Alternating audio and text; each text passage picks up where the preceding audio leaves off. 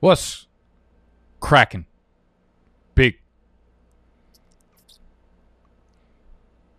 dogs. Welcome back to the channel. Welcome back to the headquarters. My name is Nicholas. This is BDGE. Big dogs gotta eat. And we're just gonna keep throwing out fucking zingers. Videos have been ripping. They've been doing numbers. Y'all have been supporting, and I love you for that. If you're new to the channel, make sure you subscribe. We're doing everything fantasy football for the entirety of the summer, getting you prepped for your draft. Today we're gonna keep rolling with running backs. We talked about some of my must-own running backs. We talked about some running backs that are going in the middle rounds, early rounds, some of them that you should avoid. If you've missed any of these videos, they will be linked in the description.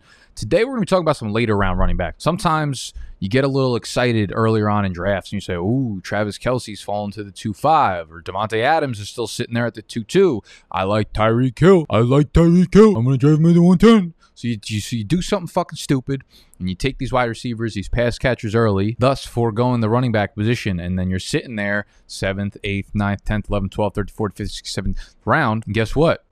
You need to shore up that RB2 hole, that RB3 hole, that RB4 hole. Running backs matter, and they're the only things that matter. So we're going to keep putting out running back videos. Today, we are talking about 5 guys that you need to be drafting higher, 5 running back sleepers, 5 must-own late-round running backs, however you want to put it. YouTube, pick up my words and throw it into the SEO hole and bring the views my way, baby. So we're talking about 5 running backs that I love going later on in fantasy football drafts per Underdog ADP. If you're not yet drafting on Underdog, I don't know what the fuck is you doing. They are available in Pennsylvania. They just went live in Pennsylvania a few days ago. Okay, so if you've been waiting to draft with me or with the other big dogs, make sure you go to UnderdogFantasy.com. We're all excited. I'm excited. The reserved sign got knocked off the table because guess what? Pennsylvania is no longer reserved. It is open. Underdog Fantasy, the app will be right down below. You're getting $25 free when you deposit on there if you use the promo code BDGE.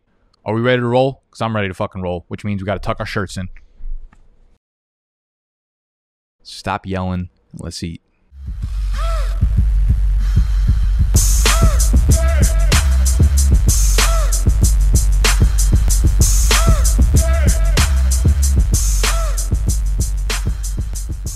So typically, I would have started this list off with Damian Harris, but I used him in the must-own running back video. His ADP at the time was around 88. I won't be disrespectful and waste your times. And since that video, he's moved up to around 83, 82. The big dogs got a little push in that ADP data. So we're not going to go with Damian Harris here. Instead, we're going to rip. This is going to be the energy in this video is going to be a little hectic right now, because it's basically every running back that I absolutely hated last year, okay?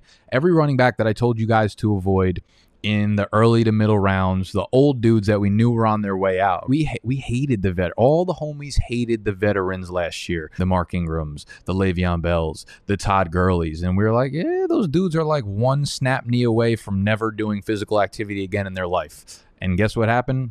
That shit happened. There are a few dudes that we didn't like last year that came away unscathed. They're veterans, they're savvy, and now they're going like 7 rounds later than they were last year. And this is when we pile on the value. So the first running back on this list that you guys are not drafting high enough right now, it's Uncle Lenny. Uncle Lenny out in Tampa Bay. Currently the running back 34, 93rd pick overall. And listen, nobody shit on Uncle Lenny more than I did last year.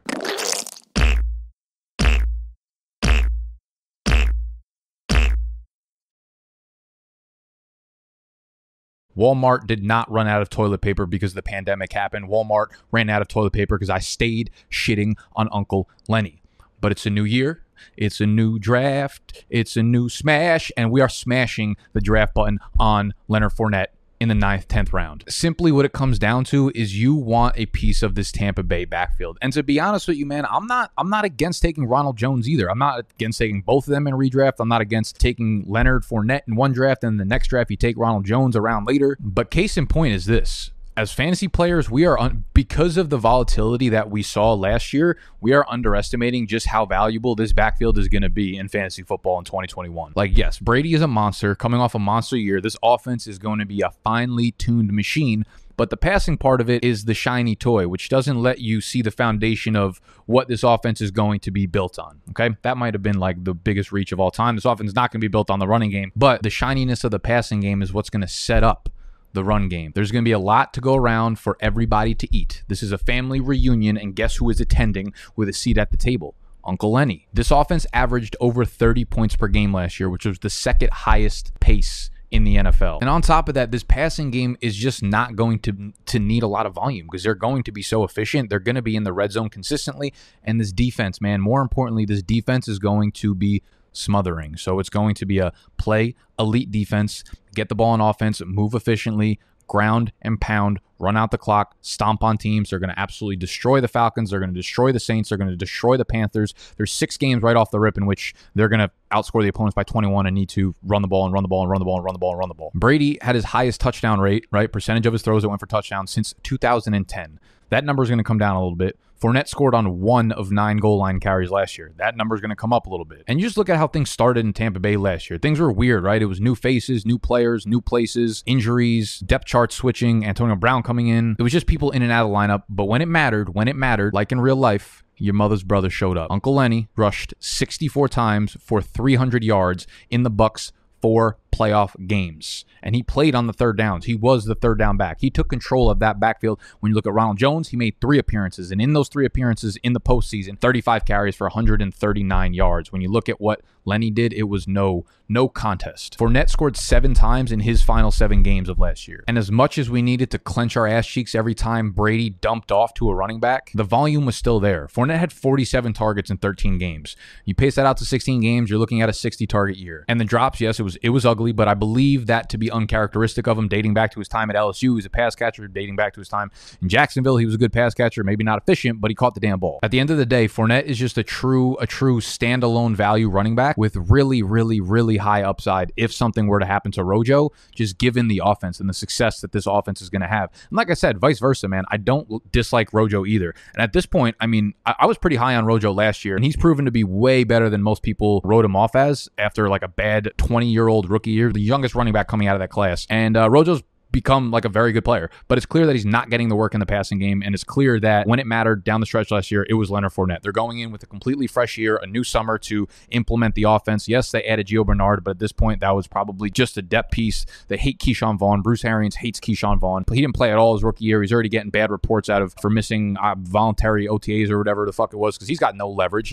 What does he think? He's the fucking Brady of running backs, where he could just show up when he wants to and get play time? Not thy case, okay? So Leonard Fournette, love him in the 9th round right now. The upside there is very, very, very, very real. So we could shift from one fat running back to another, where I'd say that the upside is probably not as real. The upside is very, very, very fake. But in somewhat similar situations, we have Zach Moss, Buffalo Bills. Current ADP, running back 36, 98th pick overall.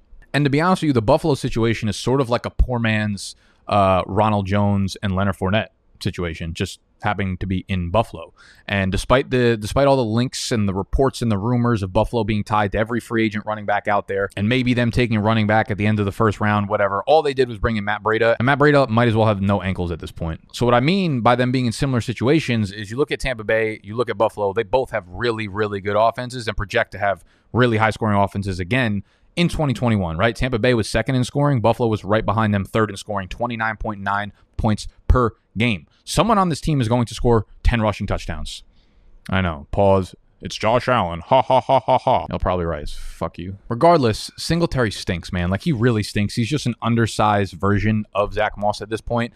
And his splits when Moss was out of the game versus when he was actually in the game are disgusting. They're ugly, right? He's not involved in the passing game. He's barely involved on the ground, right? His rushing attempts go from 14 down to 8.7. Targets go from 4 to 3. Receptions 3.3 to 2.1. Singletary was barely involved, man. When Moss started off the year with this ankle injury, and he missed some time. He missed a couple games in the beginning of the year, and it took him a while to get back into the swing of things with the offense. And Singletary just like didn't play a role once Zach Moss was getting touches and getting carries. And in the games where Moss was healthy, he carried Singletary 11-3 on the goal line. So that's his role down there. Despite, Josh Allen getting a lot of the work there, 11 goal line carries is not something to bat an eye out, especially when you miss 3 games. What else I found interesting, maybe not interesting, maybe a little bit surprising, maybe a little bit interesting, was Zach Moss actually, like, as a pure runner, was not bad last year, right? I'm not going to lie. This kind of shocked me. Coming out of college, we knew he was like this elusive back. One of those guys who's like elusive rating gets everybody at PFF's dick hard, but it rarely actually translates into the NFL. You look at the metrics on Player Profiler, and Zach Moss had a juke rate 29.4%, which was 7th in the NFL.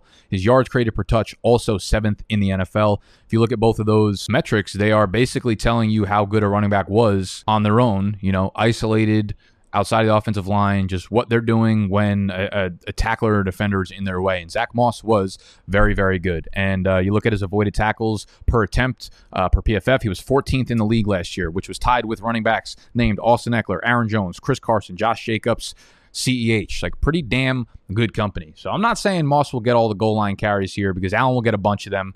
But Moss was 16th in the league again, and that was 16th in the league in goal line carries, and that was with 3 missed games. So with an improved Buffalo offense, with a fucking high-paced, high-efficiency, high-scoring offense in Buffalo again this year, there's no reason that if he plays the full 16 games, he can't be top 10 or top 6, 8, whatever in goal line carries this year. And if that's the case, man, he could kind of wiggle his way into 8 to 10 rushing touchdowns, and by that point, like, you're getting that in the 10th, 11th, 12th round. He's going to be like a low-end RB2 or a high-end RB3, and I'll take that fucking return all day. Same with Gus Edwards, man. He's kind of in a similar role as Zach Moss out in Baltimore, and he's another guy that I know has become a popular pick for late-round running backs and guys that you should be stocking up in best ball. He's one of my most owned, highest exposure players in best ball right now at the running back position. That's one of my favorite parts of Underdog Fantasy. If you do a bunch of drafts, they actually show you your exposure to the players that you're picking. So when I'm looking at running backs, that was from 2020. I was looking at it like, why the fuck do I have so much Anthony McFarland? I have a lot of exposure to J.K. Dobbins and Gus Edwards, Damian Harris, Tony Pollard, Derrick Henry. What a pick by me. But yeah, man, when it comes down to it, Gus Edwards is just a good football player. He's been such a good role player for the Ravens for the 3 years that he's been in the NFL. And I found a pretty crazy stat today as I was diving deep. As I used to say on this channel, we're bringing out the big facts only, okay? Gus Edwards, going back to the year 2000, there have only been 3 running backs that have started out their career in their rookie and sophomore year that saw at least 130 carries and averaged 5.0 yards per carry or more as both a rookie and a sophomore. That list is comprised of Clinton Portis, Nick Chubb, and Gus Edwards. If you extend that to the 3rd year, so you have 3 straight years, you started off your career with at least 130 carries, at least 5.0 yards per carry, that's just bust down Gus and Nick Chubb. Only 2 players over the last 20, 21 years that have gone the first 3 seasons with those numbers. Jonathan Taylor and J.K. Dobbins, his teammate, can join that small list if they both go over 5 yards per carry and 130 carries this year. I mean, at the end of the day, listen, like, Dobbins is the explosive guy. Gus has a very cap ceiling because we don't know what the goal line work's going to look like. I believe him and Dobbins are probably going to split that. Lamar Jackson's obviously a threat on the goal line. I did find it crazy that Lamar Jackson only had 3 carries inside the 5-yard line last year, so that number will probably come up a little bit. But with a little bit of touchdown luck this year for Gus Edwards, I mean, that could go a long fucking way. And now we're going into the year with Mark Ingram completely out of the picture. I don't think it's unlikely to see Gus Edwards finish with like 7 and 9 rushing touchdowns this year. You look at Gus Edwards over the last 2 seasons, a tweet from my boy Pfeiffer over at Fade the Noise, yards before contact per attempt, yards after contact per attempt, yards per carry. So overall efficiency for Gus Edwards has been off the fucking charts, right? And this is obviously the most run-heavy team in the NFL, so Gus is going to get a lot of opportunity. He's averaged nearly double-digit touches in the 3 years that he's been in the NFL, and double-digit touches isn't necessarily something to go crazy about, right? Especially double-digit touches that, 1, aren't receptions, and 2, probably aren't like explosive plays, or I guess like, I shouldn't say explosive plays, but like Hail Mary home run type plays, right? If you're a 10 touch per game guy, but you can hit the 50 or 60 yard play, that's big. Gus Edwards is not going to do that, but Gus Edwards, I think, is probably a better athlete than most people actually realize. Like, his weight adjusted speed score, like how fast he is for his size, is in the 80th percentile. So while that came as a little bit of a surprise to me, this did not, right? True yards per carry, yards per touch, breakaway runs, breakaway run rate. Okay, so breakaway runs are runs of 15 plus yards, and I make this point a lot. Like, these are where guys like Josh Jacobs and those intermediary runners, this is where like a Trey Sermon is going to excel, where he's not going to hit the home run, he's not going to give you 40-yard runs, 60-yard runs, but he will give you 7-yard runs, 9-yard runs, 13-yard runs continuously because they've got the good burst, they've got the good acceleration, they're not going to break away from the defense, but the vision to move in and out of the line and then burst through for 7 to 10 yards adds up. When you get double-digit touches, that ends up being, 50, 70, 90 yards, and when you score every other game, you end up being a low-end fantasy RB2, high-end RB3. And the Ravens team is just very good, man. The Ravens team is just going to be very good. They're going to blow some teams out in 2021. His game script is going to be juicy. When they're blowing teams out, like, they're going to want to use, their backup running back in Gus Edwards, even though I think him and Dobbins are probably going to split snaps like pretty evenly this year.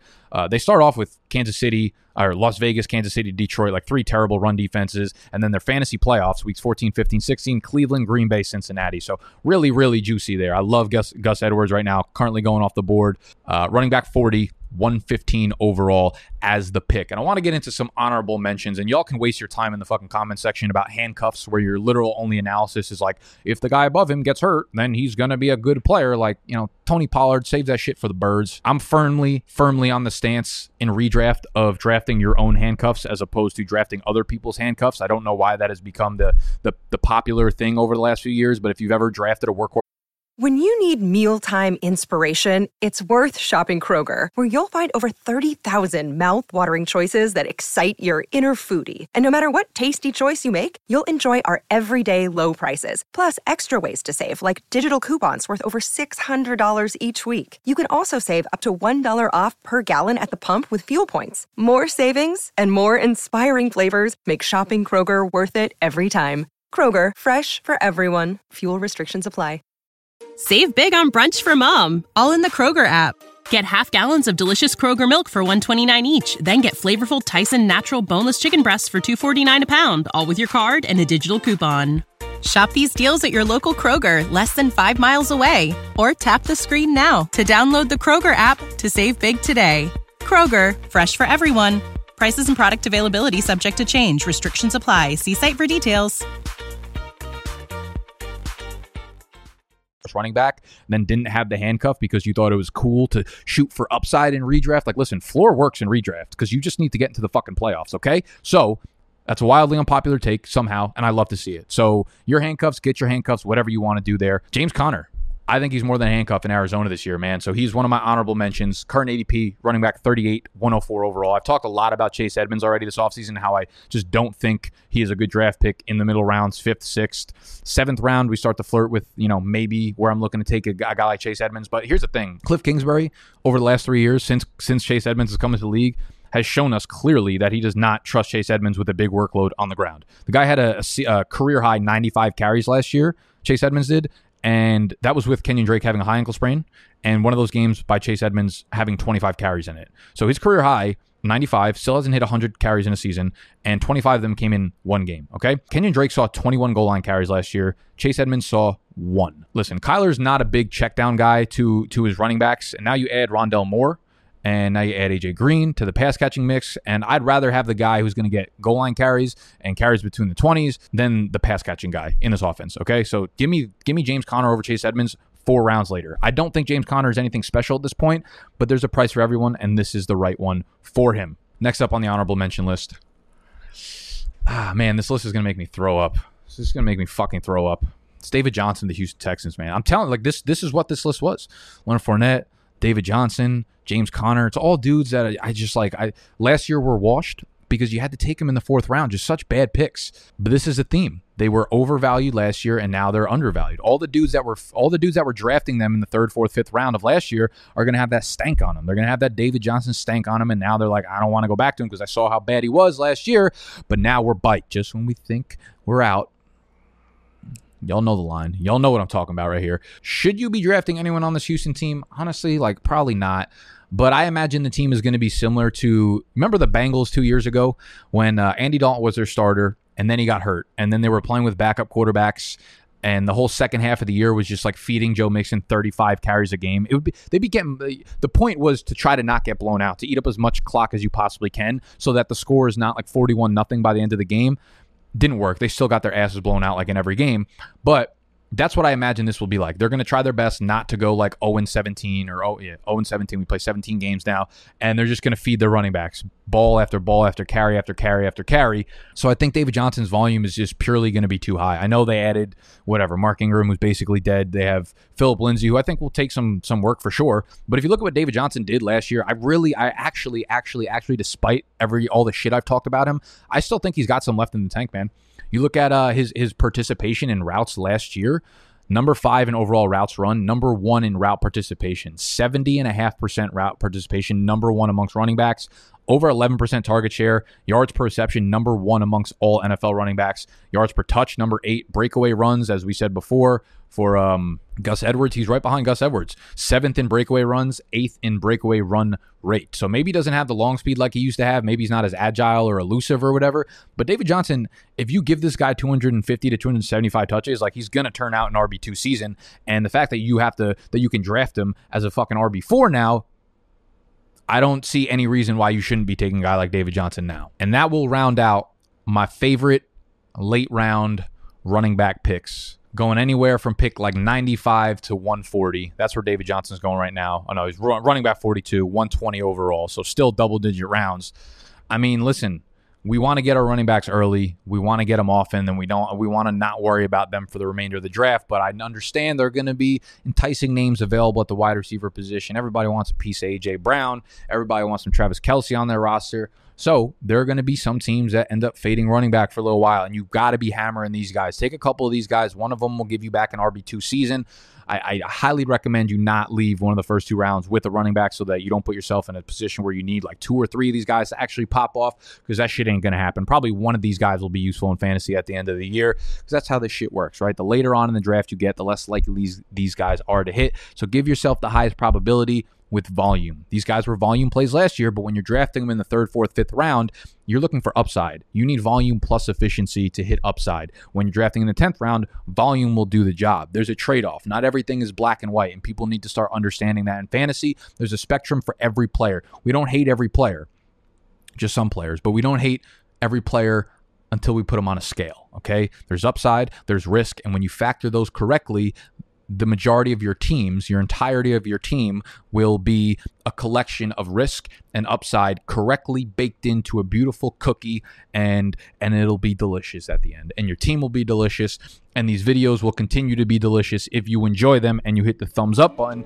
and you subscribe to the channel, because this is the shit we're going to be doing all summer. 7 days a week, realistically, for the next 3 months. It is June 1st as I'm filming this, so welcome to June. Let's absolutely smash this motherfucking summer, and thank you again for joining me. Subscribe to the channel again if you're new. Go check out Underdog Fantasy. I love y'all. I'm out.